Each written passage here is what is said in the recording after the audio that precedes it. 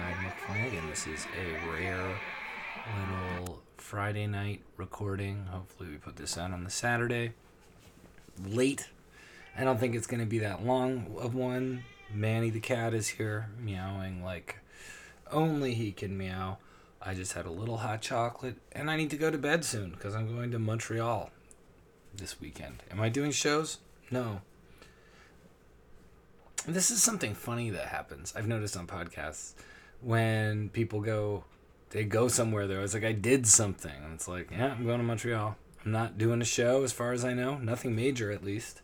Just seeing some friends, and I don't know, it's cold, so I'll probably just be buying furs while I'm there. I think that Quebec is a famous fur area. So, the furriers will be there, and I will trade with them. Maybe I'll bring some wine skins. I think that's what you can trade for furs. Anyway, I am looking forward to it. We're taking a train tomorrow. And who knows, maybe that's when I'll really have all of my strokes of genius and I'll write a novel. There are people I've read books by who say that they take like plane trips to Tokyo from America so they can write a novel. What do you think about that? I think it's weird, but that's still just a day or something. It's not even a week. Was it somebody with ADHD who mentioned that in a book I read? Yes, it was. So what do you think of that? Hey, I passed my driving test. Thank you. If you listen to the Rob Pugh episode that came out this week, you will know that I passed my Canadian full licensed driver's test even after being on the road weary for 8-9 years. Here I am, now a full-fledged driver.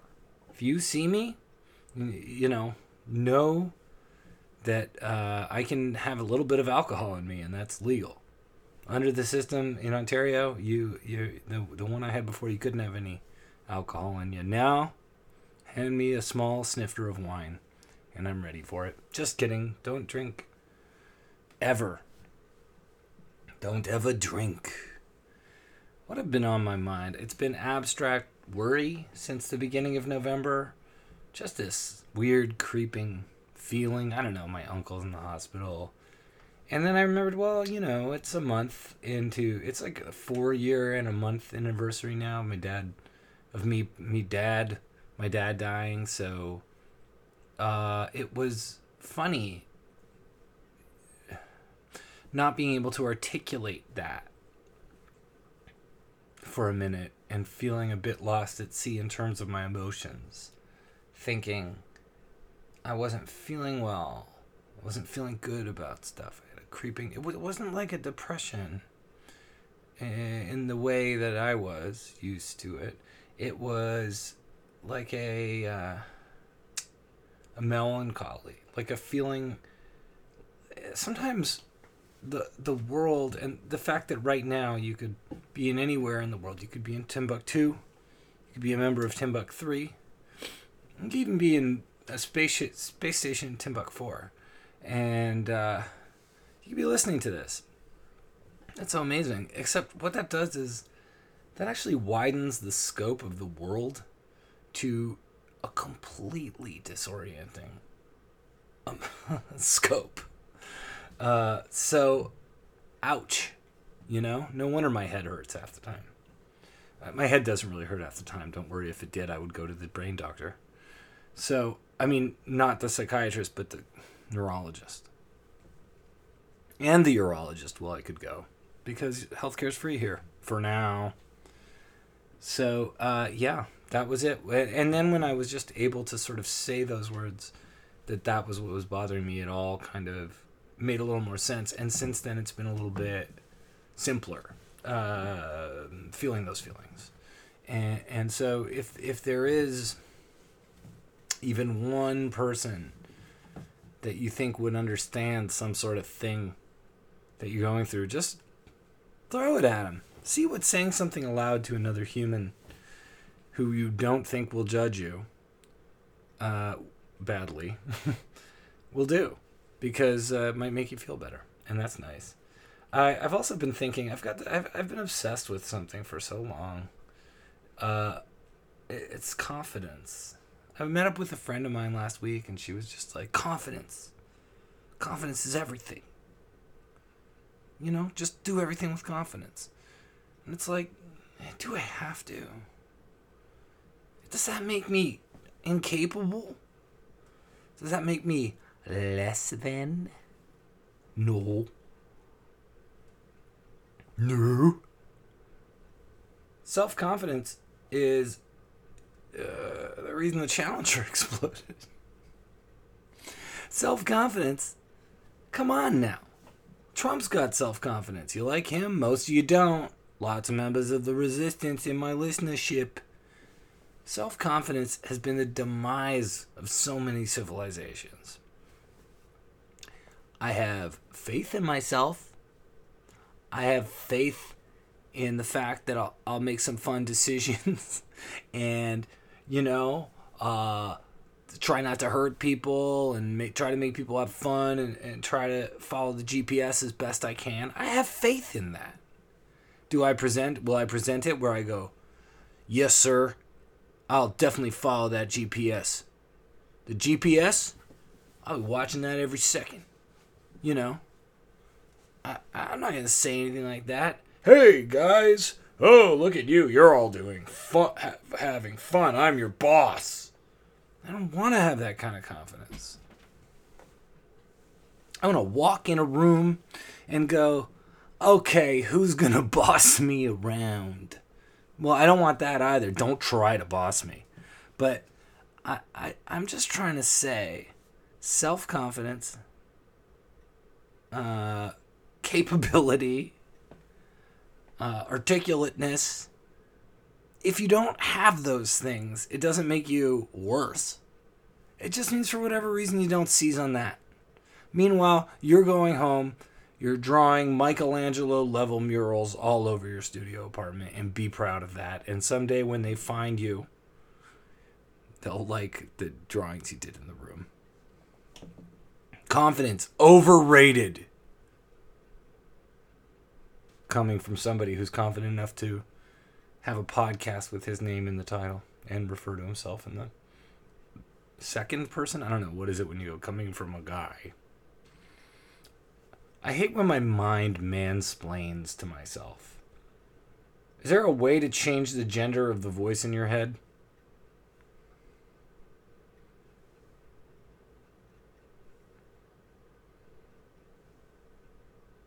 I watched The Irishman. Martin Scorsese's The Irishman. Oh, The Irishman. I give it 20 Blarneys. It gets 20 Blarneys, 40 Clovers. I was sold on The Irishman. Showed up at the theater right on time. Everybody, the people in front of us, had camped the entire aisle. They had 2 pieces of luggage to their right. They had their coats and stuff on 2 separate chairs to their left, and there they were in the center. And they were in the aisle I wanted to sit in. That's why I'm annoyed.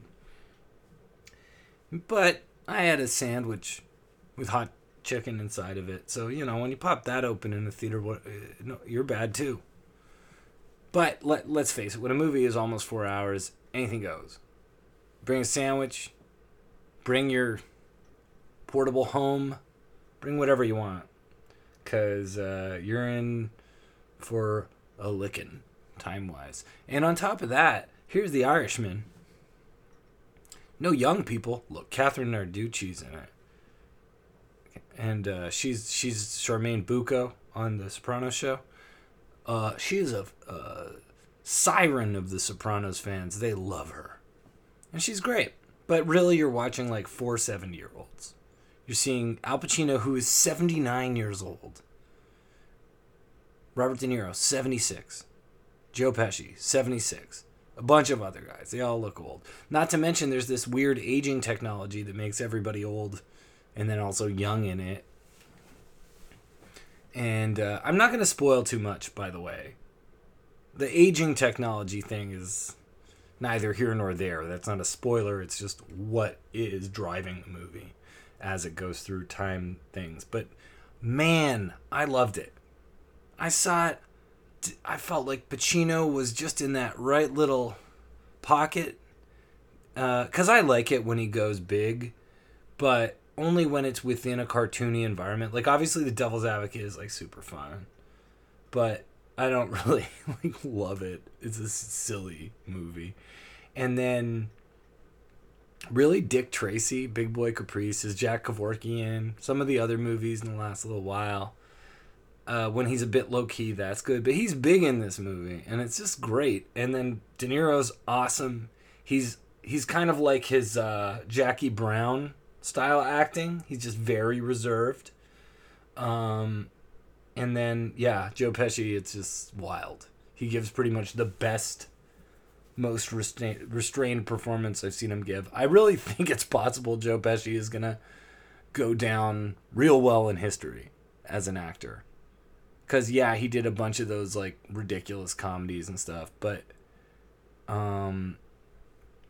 the Scorsese movies and even in JFK, like he's got this weird filmography and his accents are really good, whereas Al Pacino's accent is all over the map. In fact, his performance in that movie The Irishman, I felt like it was watching a highlight reel of Scarface, Heat, Scent of a Woman, Carlito a little bit. You know, it was like all of his roles showed up but didn't completely take over. He controlled them. And he also, and I think De Niro did this too. Pesci didn't need to. That was what was amazing about Pesci's performance, is there was no kind of wink of the eyebrows. He wasn't drinking wink in any of the scenes. He's just restrained, kind of elegant, sort of sad.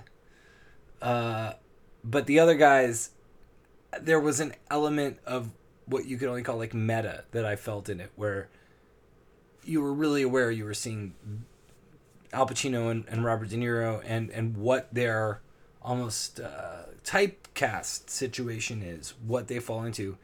And then it was about them adding some depth to that, which is like harder than it sounds, and that's why they get paid the big bucks. The Irishman, 19 U2s. I give it 2 U2s out of 2 and 2 U's out of U2.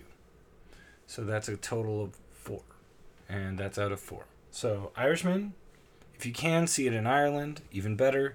See it on the big screen. Tell Martin Scorsese what's up if you see him on the street. If you go to Tribeca Film Festival, I want you to interrupt every movie and say, "It's no Irishman," and then just sit back down like nothing. These New Yorkers are used to people yelling. What should I do in Montreal? If you have any that question to be answered or any other questions, my email address is weeklypodcast@gmail.com. Weekly, WEAKLY, podcast@gmail.com. And tell me how you're feeling. How is your November? How is your October? These are weird times. They're not getting more normal. The decade is turning over like a new leaf. The 20s are upon us. Now, the 1920s aren't going to, when people talk about the 20s in 20 years, they're not talking about the 1920s. But when I was growing up, that's the 20s they were talking about. That's a confusing generation I'm in. And you too. You're here too. You're in the shit too. Don't think you're out of it. Okay, Boomer? I think it's really funny that "Okay, Boomer" is a saying, and it's also the name of Marc Maron's lost cat. Seems right. Anyway, that's just something for my Maron heads in the house. And I've been going to the thrift shops a lot, looking for a DVD box set of SCTV. Dying to find it. No luck yet. If you know where I can find an SCTV box set for a reasonable price, let me know, because I want to watch it. And I want to show it to people and have them not understand why I like it so much. You ever notice that with comedy you love? You're like, hey, I love this. This show, Hee Haw. It's from the 1970s, really clever, really ahead of its time. And then you show it to someone and they're like, what the fuck is that? What the fuck? What the fuck are you making me watch? Fuck you. Sorry, I'm swearing so much. It's just because of Irishmen. Well, ladies and gentlemen, it's been another treat of a trip here. Just a little bit of a taste of things. If you want to listen to some of the other episodes, we've got an interview with Rob Pugh that just happened. I've got a whole episode talking about My Name is Dolomite with a comedian named Chris Sandiford coming up. And a few other things. Been doing some interviewing. And hopefully in Montreal I can get some interview stuff together too. So, yeah. If you want to support the podcast, ko-fi.com/Nick Flanagan, ko-fi.com/Nick Flanagan, patreon.com/Nick Flanagan. Ko-fi, I just added a bunch of new content to, including the theme song with Robin Hatch that we recorded the other week. And, yeah. So, your contributions really help. I appreciate them all, and they help me be alive. They help me take a second to work on things and to help bring you more comedy and podcasts and all that good stuff. If you want to see, I'm opening for a Shadowy Men on a Shadowy Planet this Thursday. I believe it's sold out, so that's a Toronto thing. The instrumental surf-ish legends from the 1980s, the house band for Kids in the Hall. That's them. And then on the 29th of November, my band Wrong Hole is playing. wrongholemusic.bandcamp.com. That's where to find out more about our music. Also on my YouTube page, we've got some of our videos. But yeah, we're playing. It's gonna be fun. It's at the Bovine Sax Club. It's our first show in 3 years. We're playing with someone from my old band, Brutal Knights' band, John, the Plastic Heads, that's his band, with a bunch of other dudes, Matt Ellis, and I'm going to sing some Brutal Knights songs with them. So if that's the kind of thing that floats your boat, well then let it float. Let your freak boat float, my friends. And yeah, Paul Bellini, by the way, who I mentioned in an episode a little while ago, he's better. I think he still has a long road ahead of him, but he is doing a lot better. So, hooray Bellini.